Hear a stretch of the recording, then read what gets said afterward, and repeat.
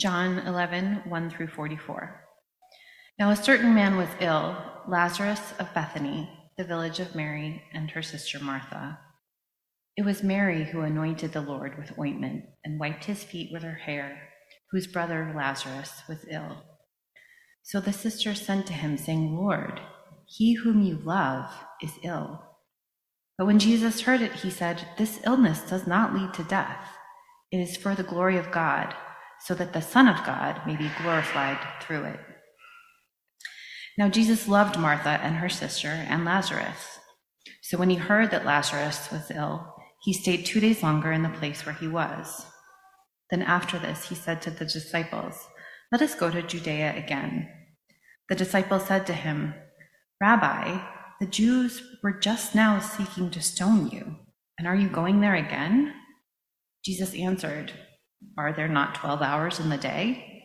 If anyone walks in the day, he does not stumble, because he sees the light of this world. But if anyone walks in the night, he stumbles, because the light is not in him. After saying these things, he said to them, Our friend Lazarus has fallen asleep, but I go to awaken him. The disciples said to him, Lord, if he has fallen asleep, he will recover. Now Jesus had spoken of his death, but they thought he meant taking rest and sleep. Then Jesus told them plainly, Lazarus has died, and for your sake I am glad that I was not there, so that you may believe. But let us go to him.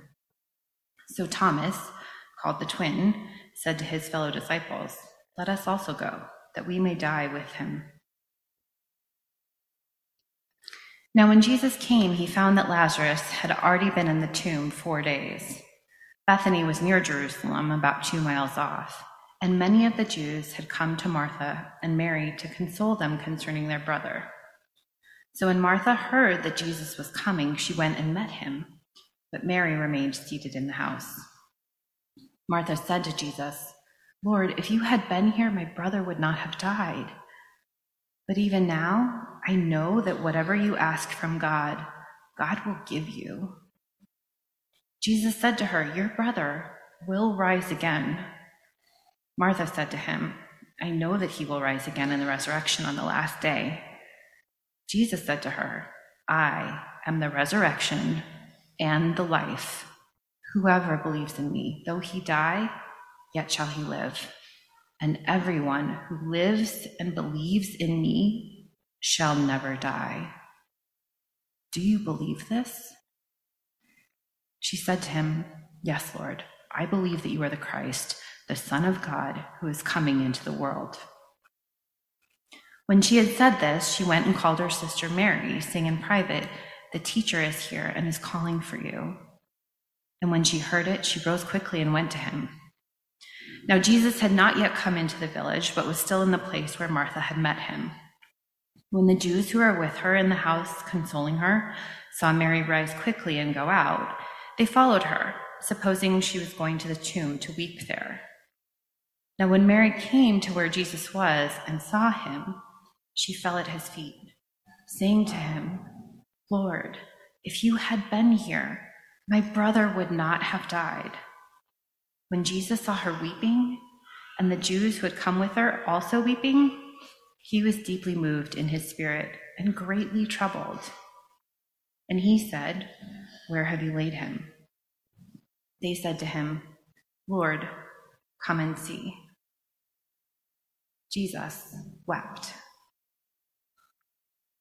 So the Jews said, See how he loved him. But some of them said, Could not he who opened the eyes of the blind man also have kept this man from dying? Then Jesus, deeply moved again, came to the tomb. It was a cave, and a stone lay against it. Jesus said, Take away the stone. Martha, the sister of the dead man, said to him, Lord, by this time there will be an odor, for he has been dead 4 days.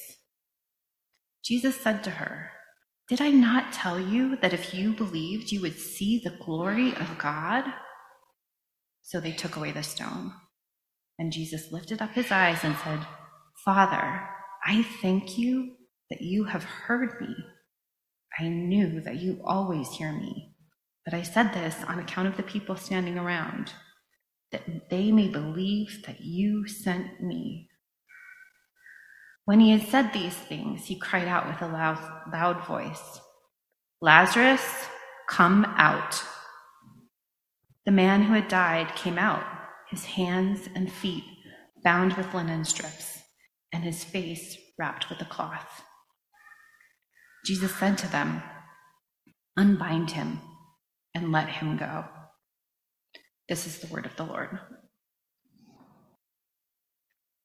Prospering. So why do I need God in my life? God is just not relevant, not useful. But then things fall apart. Then you're surprised, and what do? When you're desperate, try praying. Maybe that'll work. For some people, only when things aren't going well is when faith is most tangible, most useful, makes the most sense. The funny thing is, for other people, though, it's the exact opposite.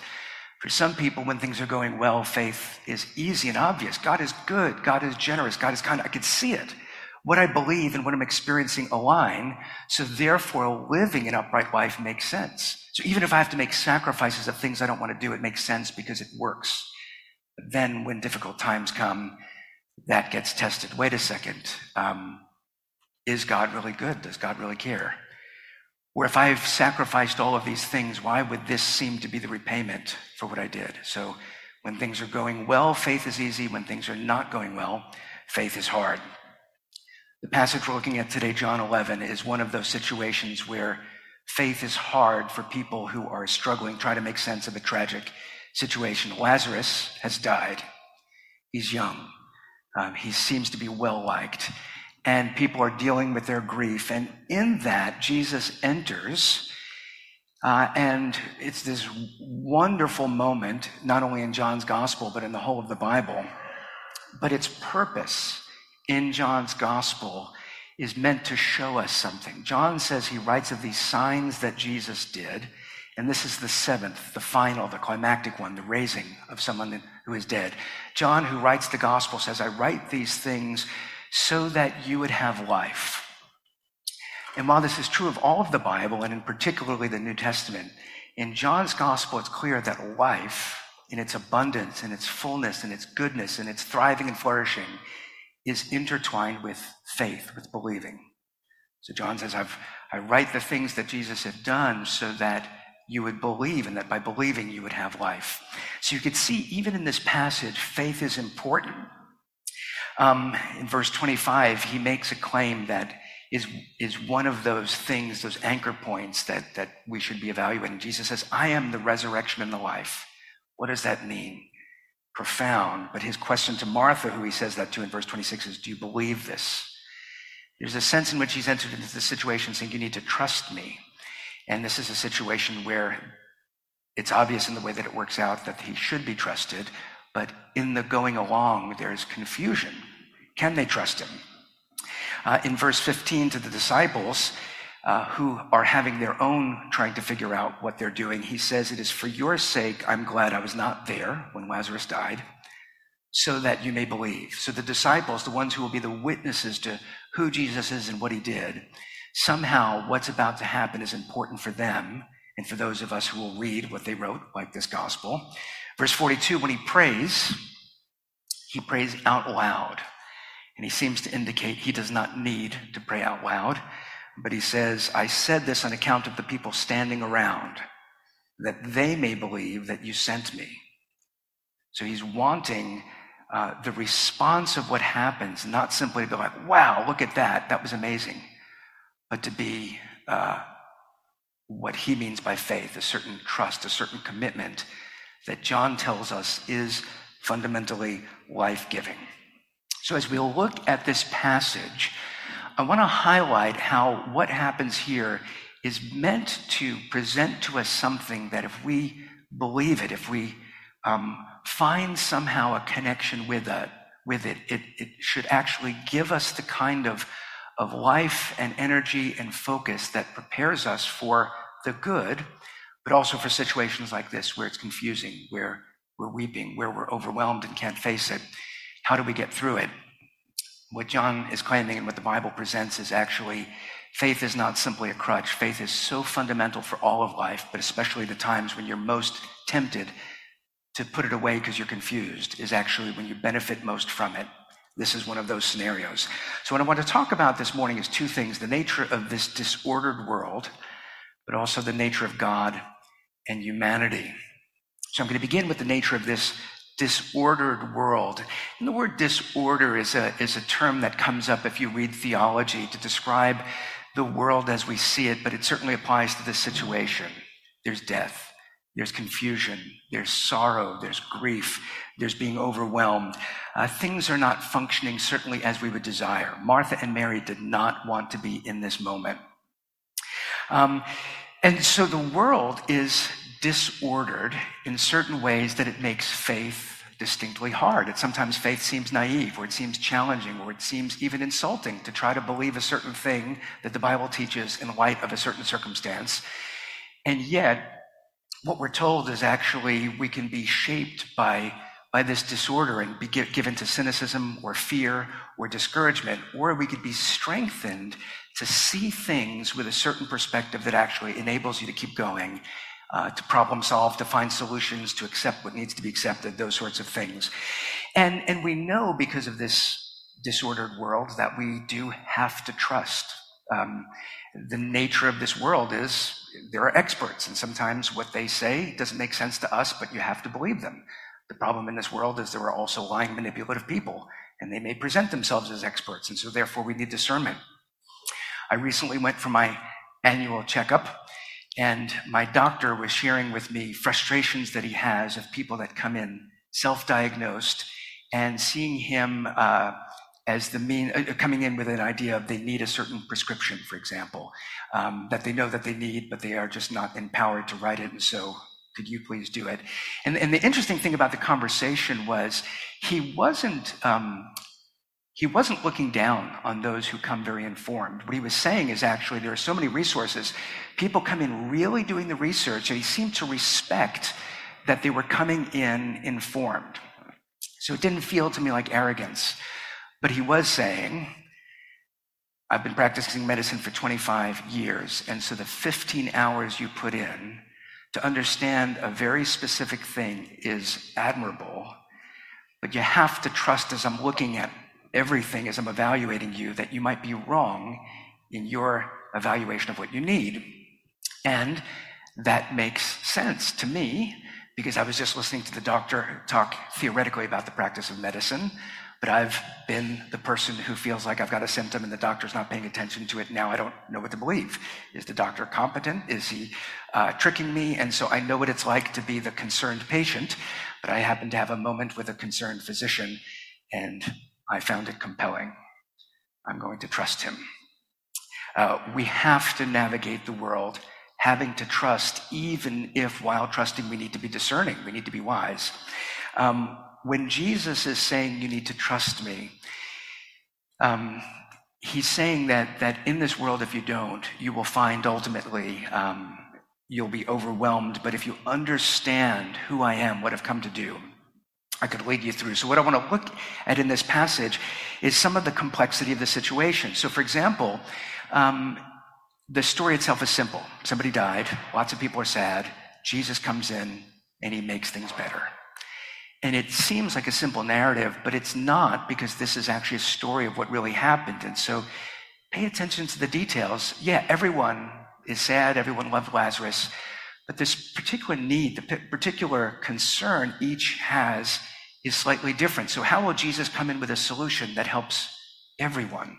That's the problem in our world. We have these complex problems and we come up with the best solutions we can, and they create other problems and they don't solve other things.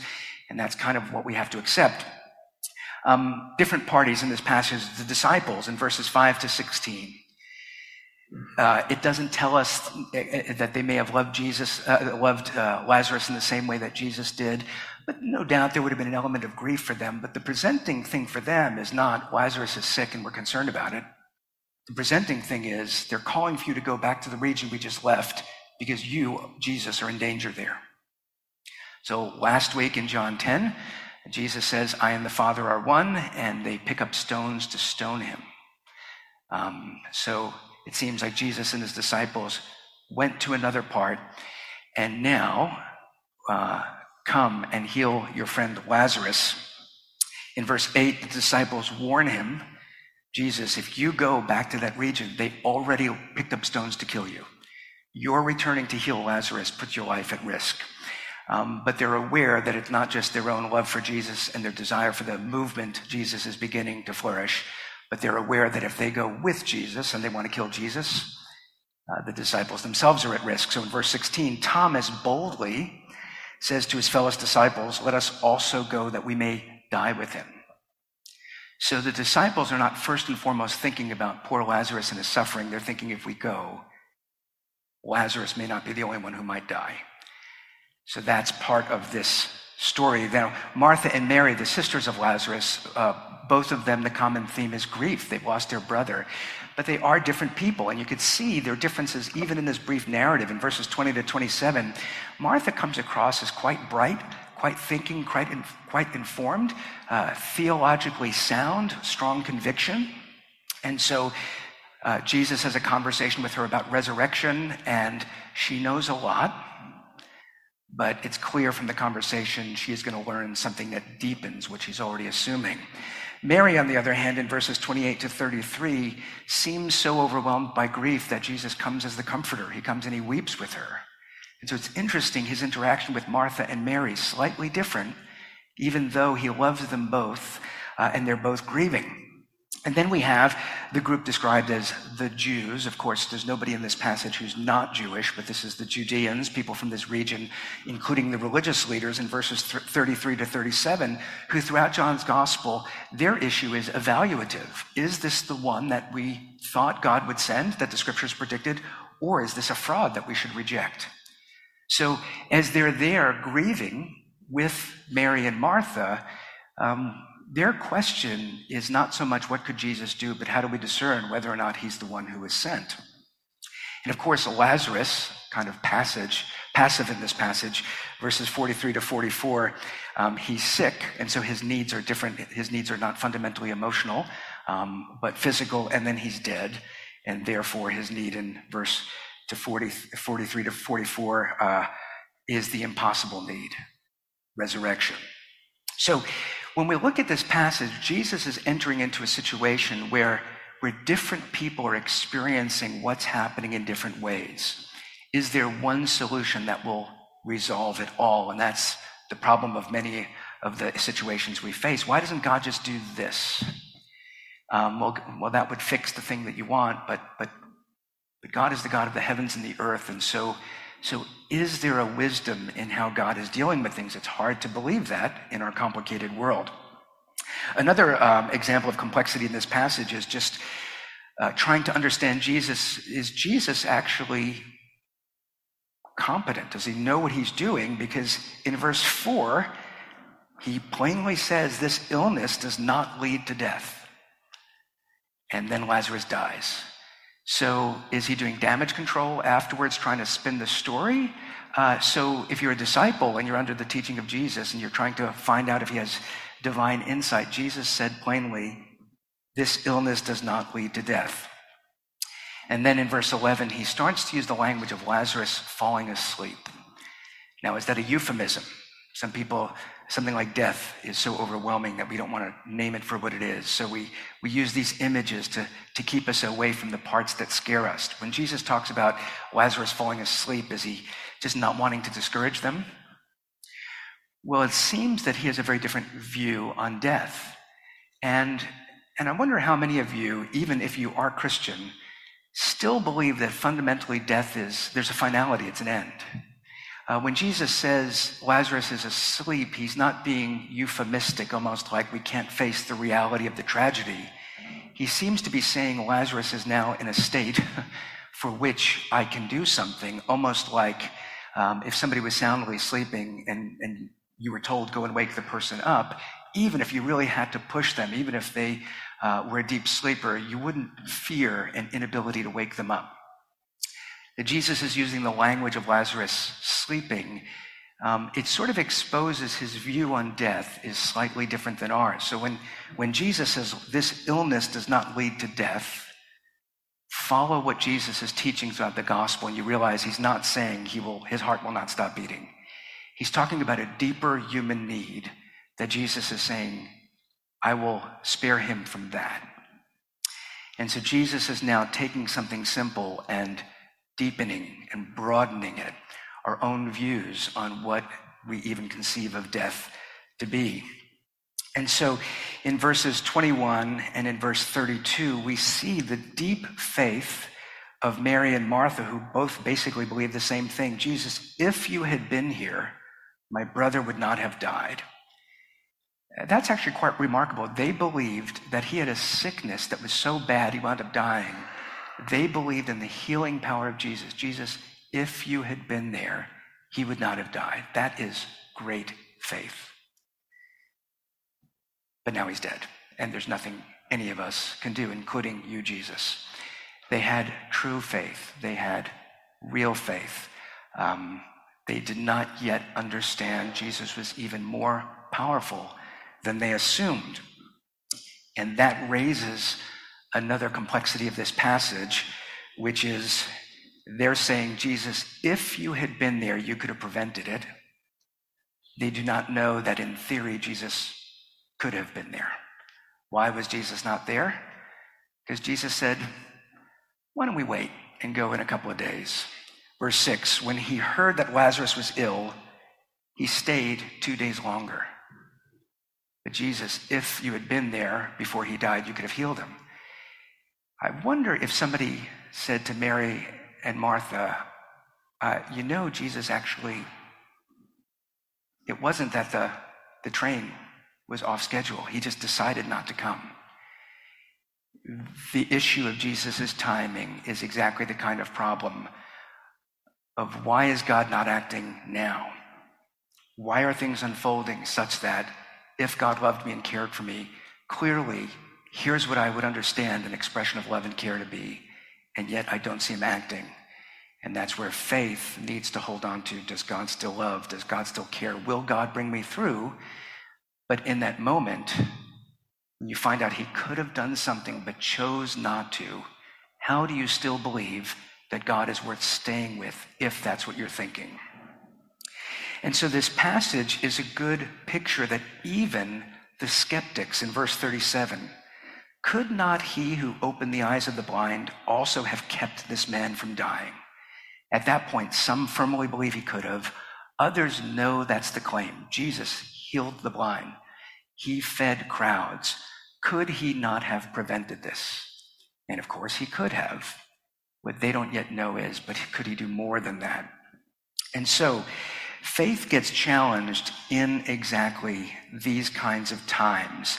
And what's interesting is as Jesus arrives, we find that the situation is so overwhelming and troubling for those there that he himself experiences that. In verse 33, he's greatly troubled. In verse 35, the shortest verse in all of Scripture, Jesus wept. What's going on here? If he is in control, why not do something? His weeping makes it look like he's not in control and he's just joining with those who have to accept the reality that there's nothing we can do. And so it looks like Jesus is with the defeated. He's compassionate, which is admirable. But at the end of the day, there's certain things he can do, but certain things he can't do. And so there's an interesting moment. This is not a key point of this passage, but I think is interesting for us in a sermon series titled Come, See, and Live, because that's the invitation at the beginning of John's Gospel. Come and see. And by the end of John's Gospel, now is what you're seeing, are you taking it in so that you would have life? So in John 1, Jesus is asked a question about where he's staying, and Jesus says, come and see. And he's inviting those first disciples, Andrew, the others.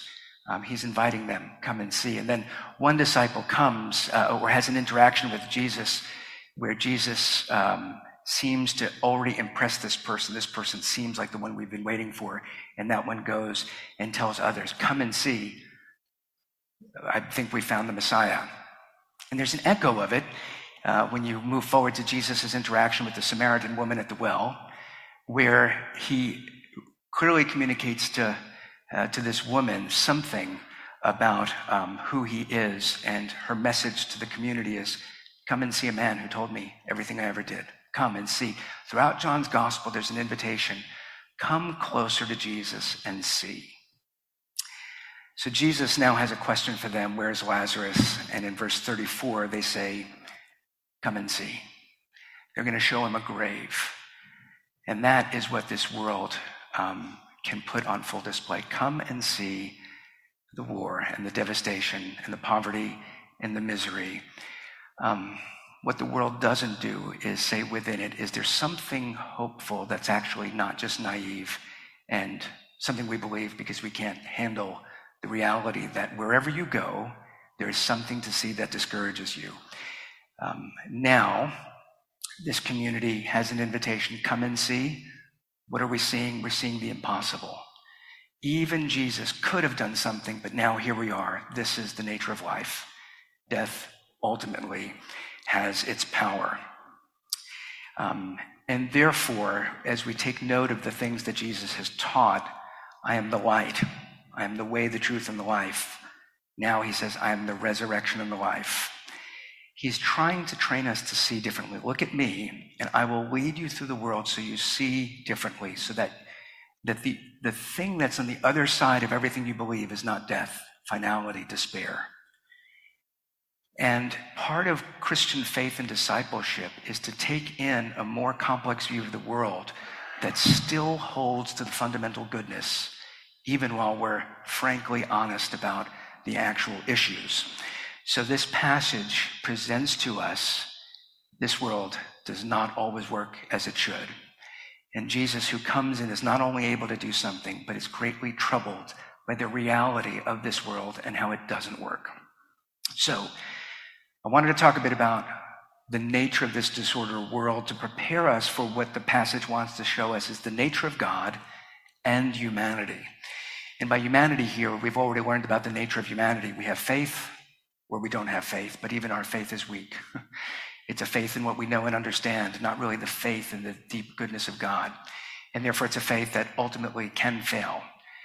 Jesus talks about a renewal that if we understand God, it changes who we are as human beings, and therefore the nature of God will change the nature of humanity. So I want to talk about the nature of God and humanity.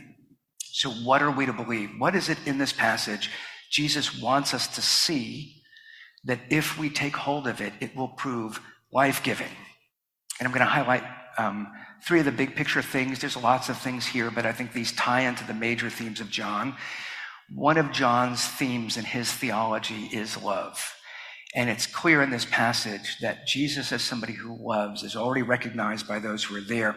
The sisters in verse 3, they refer to Lazarus, he whom you love is ill. That's actually important for them. Which actually, how is it that the sisters are able to say, if you were here, you could have done something, and yet they're not immediately angry that he didn't come in time? No doubt part of it is they're convinced that Jesus actually loved them. And therefore, they don't have the content to make sense of this moment, but that love keeps them engaged with Jesus rather than turning against him. It keeps them trusting. And then in verse 36, it says the Jews, those who are coming, they note, see how he loved Lazarus. They could see by his emotion that he loves.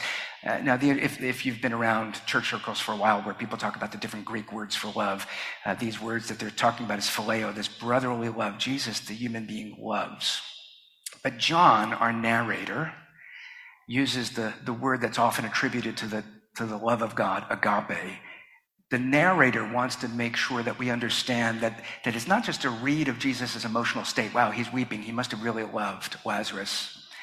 But it's a factual reality in verse 5. Now Jesus loved Martha and her sister and Lazarus. That's important to this story. Jesus came because he loved them. And so then you see in verse 11, Jesus even to the disciples, our friend Lazarus. Jesus is using relational language. He loves them, and therefore that's something that's important for us to see. What is it Christians are to believe? We're to believe that what John tells us is that God is love. that love certainly was helpful to Mary and Martha in keeping them engaged while they were not understanding things. Another thing that was pointed out to us that it's clear as part of the teaching of what we're to believe is the presence of God. These kinds of situations, Jesus, if you were here, you could have done something. And the implication at that moment, I could imagine them saying, Lord, bring Jesus quickly. Because if he's here, he could do something. But then it raises the question, well, Jesus, where were you? And okay, Jesus, you're the one that has the power of God, but God, aren't there others you could work through than this one? So God, where were you when we needed you? In verse 42, as Jesus prays out loud, one of the things that he wants us to see, the reader, he wants the hearers then, and John who writes this wants us to see, he says he's prays this out loud, that they may believe that you sent me. So Jesus in the previous chapter, I and the Father are one. Now he's saying, I've been sent from the Father. In other words, it's not two different things, but in other words, this is an extension of God. The question, where is God in this story? And the Christian answer is God is right there in their midst, but they don't see it. They don't yet know that Jesus is more than just a guy that can do remarkable things because of his faith in God, but that he and the Father are literally one. Jesus prays that we would believe that Jesus was sent from the Father, that God is not removed from the world and its disorder and suffering, but God is a God who comes in his time into the world. We don't see that. God, where are you? If only you would have done these things. And what Jesus is saying, God is there. You just don't know it. So don't give up. And then we see God's protection. There's various commentators trying to explain why was Jesus weeping? And there's a number of explanations offered, all that I think could be true. Jesus loved, and therefore when you love somebody who dies, it's sad, and it's that simple. Jesus wants people to believe, and there's skepticism present, so he's angry that there's unbelief. Jesus is misunderstood, so maybe he's upset about that.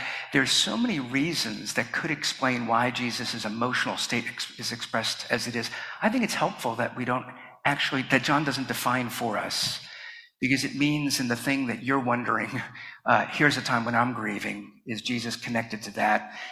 What we get in this picture is, Jesus comes and he weeps with those who weep, and we don't need a specific explanation.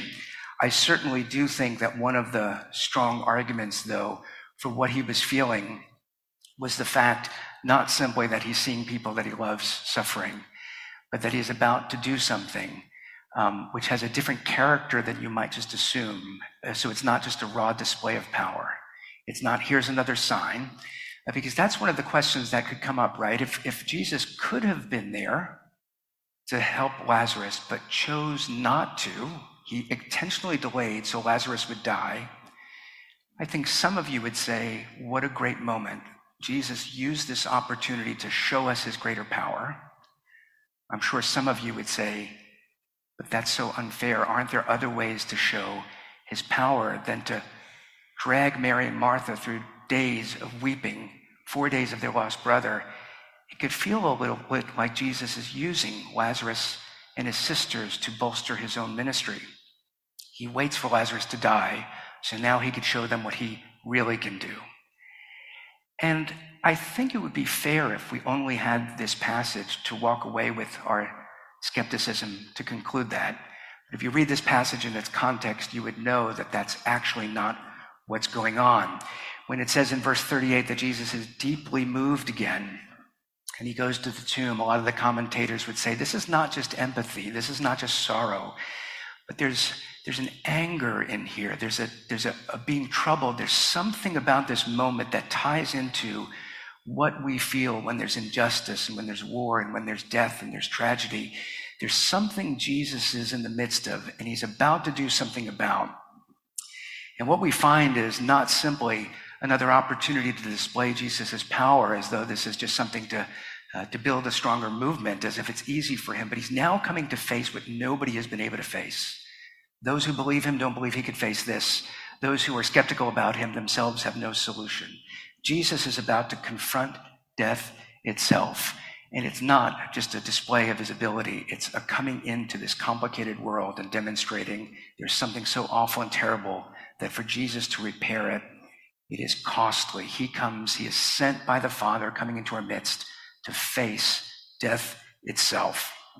So why does Jesus delay coming for Lazarus?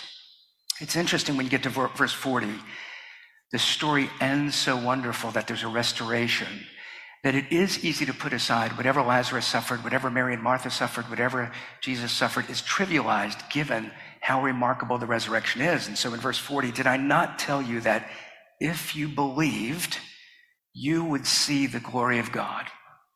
Do they not now see it? Trust me, on the other side of all of this confusion, on all the things that you think is impossible, God can do something better than you can anticipate. Did I not tell you that if you believed, you would see the glory of God, and how glorious it is that God gives a second chance to Lazarus? They see the glory of God. What's interesting is John's theology. When you read Matthew, Mark, and Luke, the cross is Jesus' humiliation, and the resurrection and ascension is his exaltation. In John, the cross is still humiliating. He's mocked, he's crucified, he's suffering. But there's something about John, the writer of this gospel, that actually sees the exaltation of God begin with Jesus' resurrection. So it's John who records Jesus as saying, when the Son of Man is lifted up, he will draw all people to himself. Lifted up on the cross. But John, whose theme is God loves us, sees when Jesus is crucified as not, wow, how awful humanity is that that's what we do to people. John sees, look at Jesus who was sent to do that for me. So when he says, did I not tell you if you believed you would see the glory of God? John is, yes, reporting that God is glorified through his great power in this moment. But why did Jesus delay coming? Is it so that Lazarus could die and Jesus could show that he could do something even about death? Well, now we go back to the perspective of the disciples. Jesus, if you go to help Lazarus, they're going to kill you. Why did Jesus delay? So that Lazarus could die and the women could grieve and he can show how he's even greater than that? No, Jesus delayed so that if he went, he knew not that Lazarus would die because he would raise Lazarus, but that he would die. And that is why he timed things. In chapter 10, they pick up stones to stone him, and he says, for what work have I done that you want to stone me? And they say, it's not for any of your works, it's because you, a man, claim to be God. What we're going to look at next week, now Jesus has done a work that they say, we need to kill him. If he has done this, everyone's going to believe in him. So rather than seeing the glory of God, that he has the power of the Creator to raise the dead, they see it, and their response is, we need to kill Jesus. And that becomes the plan. And so the reason our series is ending in chapter 12 is chapters 1 to 12 are years of ministry. Chapters 13 to the end of the gospel is just recording several days. Jesus' hour is coming. It's because he did something so remarkable in raising Lazarus that the conviction to kill him is there. Why did Jesus delay? Not so that Lazarus would die and could be raised, so that he would die. And in managing the complication of this disordered world, he will have to face death on behalf of Lazarus. So yes, Jesus does not take Lazarus or his sister's suffering for granted. He weeps with them. He's troubled. But he knows as the good shepherd, he will take care of them by laying down his life. And that is where John says, we see the glory of God, which is that Jesus did not allow Lazarus to die because that would be useful. Because there's no doubt that Jesus loved Lazarus. Jesus comes into the situation for the sake of the disciples, for the sake of Lazarus, for the sake of Martha, for the sake of Mary, for the sake of the skeptics, for the sake of the 21st century reader. John says Jesus delayed in this moment so that he would be the one who would be handed over to death, so that if we believe in him, we will see the glory of God. The glory that the one who suffered for us did so because he loved us, and the one who has the power over death promises that if we believe that he's the resurrection and the life, then the glory that you're wanting to see, if you believe him, you will one day see. And so the nature of God, in verses 25 to 26, Jesus says, I am the resurrection and the life. Whoever believes in me, though he die, he shall live. So Jesus is not saying that any of us is necessarily going to be spared death. That though he die, what I'm saying is, if I'm the resurrection and the life, death is more to me like sleep. It's not your finality, but it's something you need to pass through. But he says, everyone who lives and believes in me shall never die. And that's quite a remarkable thing to say, which is, when he says I'm the resurrection and the life, he's not saying if you trust me as you get through life, one day life will be given to you. He's saying when you trust me, that's when life is given to you. That's when you become alive. And if you live, though you will die, you will actually never die. Jesus is not saying life is the reward you're going to get after living faithfully. He's saying life is what gives you when you believe that God has loved you, when you believe that God is with you, when you believe that God ultimately is your protector and is walking through this world, that he is the good shepherd. If you trust him, Jesus is saying, I will bring you through everything. So though you live and believe in me, you will not die. And in that sense, this particular sign is helpful to us with our fears, our doubts, and especially the most hardened among us who find it impossible to believe. Sometimes it just takes some reading, some thinking, some learning. You have questions that there are actually answers to, but they're deep questions, complicated answers. Spend some time reading, and you can work them out.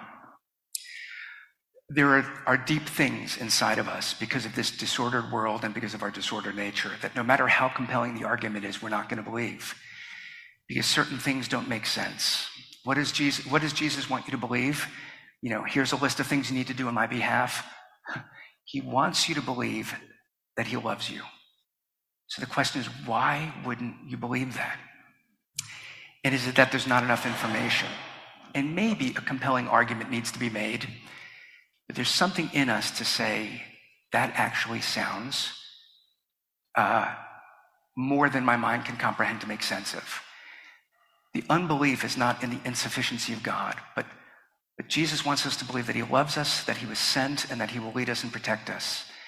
Why is it those are the hard things to believe? And there's something in us that even if you could become convinced that the Bible presents a God who loves, but does God love me? That's the case nobody can make. And Jesus is saying, you need to trust me. And if you trust me, you will have life. And then that life, those things that I want you to believe, will actually be the very things that sustain you. And so Lazarus is a great picture because you find yourself thinking, there are all these churchgoers that believe easily. There are all these people that seem to be thriving, but there's this problem where I'm stuck and nobody else is stuck. And so I'm the one who is beyond help. And so Jesus comes to a tomb where it's sealed, and he calls the name of a dead person, Lazarus, come out. And Lazarus didn't understand anything. He didn't do anything. He didn't earn anything. He just received the grace of God that Jesus was sent into the world to call people and to give them life. And so the thing is, if a guy in a tomb could hear the call of Jesus and come out, how could God not get through to you? What is it about you that's in a worse situation than somebody that's sealed behind a stone rock? And that's the thing. It doesn't always make sense. We can't answer for everything. But the message of John's gospel is because God loves, he sent Jesus to suffer on your behalf. He has faced death. He will face the impossible. Trust him, and if you follow him, you will see the glory of God. And yes, we need to study theology and work out the details of that, but don't make it too complicated too quick. When you can't make sense of things, if you know that Jesus loves you, and if you know that even if you don't understand it, he will bring you through, you have what you need to face this world with all of its confusion and complexity. And so the nature of God, who loves, who gives, who is more powerful than death, faith in that will change your nature. Believe that God loves you. Believe that God sent Jesus to lead you. Believe that you have a protector. And then as you try to work that into whatever you're facing now, you'll have strength. You'll go forward. On the other side of it, you will see the wisdom of God, and maybe God's glory won't simply be what you see, but God's glory will be revealed in who you are in those moments. That's what faith can do. Let me pray. Our Father, we come to you as a church, people who are supposed to believe. Yes, many of us believe, and some of us believe more deeply or with greater comprehension than others. And Lord, we trust every time we gather, there's somebody here who just is having trouble, whether or not they're committed to Christianity. Lord, we know that it's only the Spirit that gives life. And in the same way that you need to raise our bodies, you also need to bring life to our dead souls. Lord, if there's anything we can do, show us. But in the meantime, open our hearts to receive your grace, that your life would be at work in our midst, so that whatever it is we're worried about, whatever it is we're facing, whatever it is we're trying to do, whatever it is we're rejoicing in, that somehow your love and your presence and your provision and protection would be crystal clear to us. Show us that grace. Grant us that faith. We believe, Lord. Help our unbelief. We pray in Jesus' name. Amen.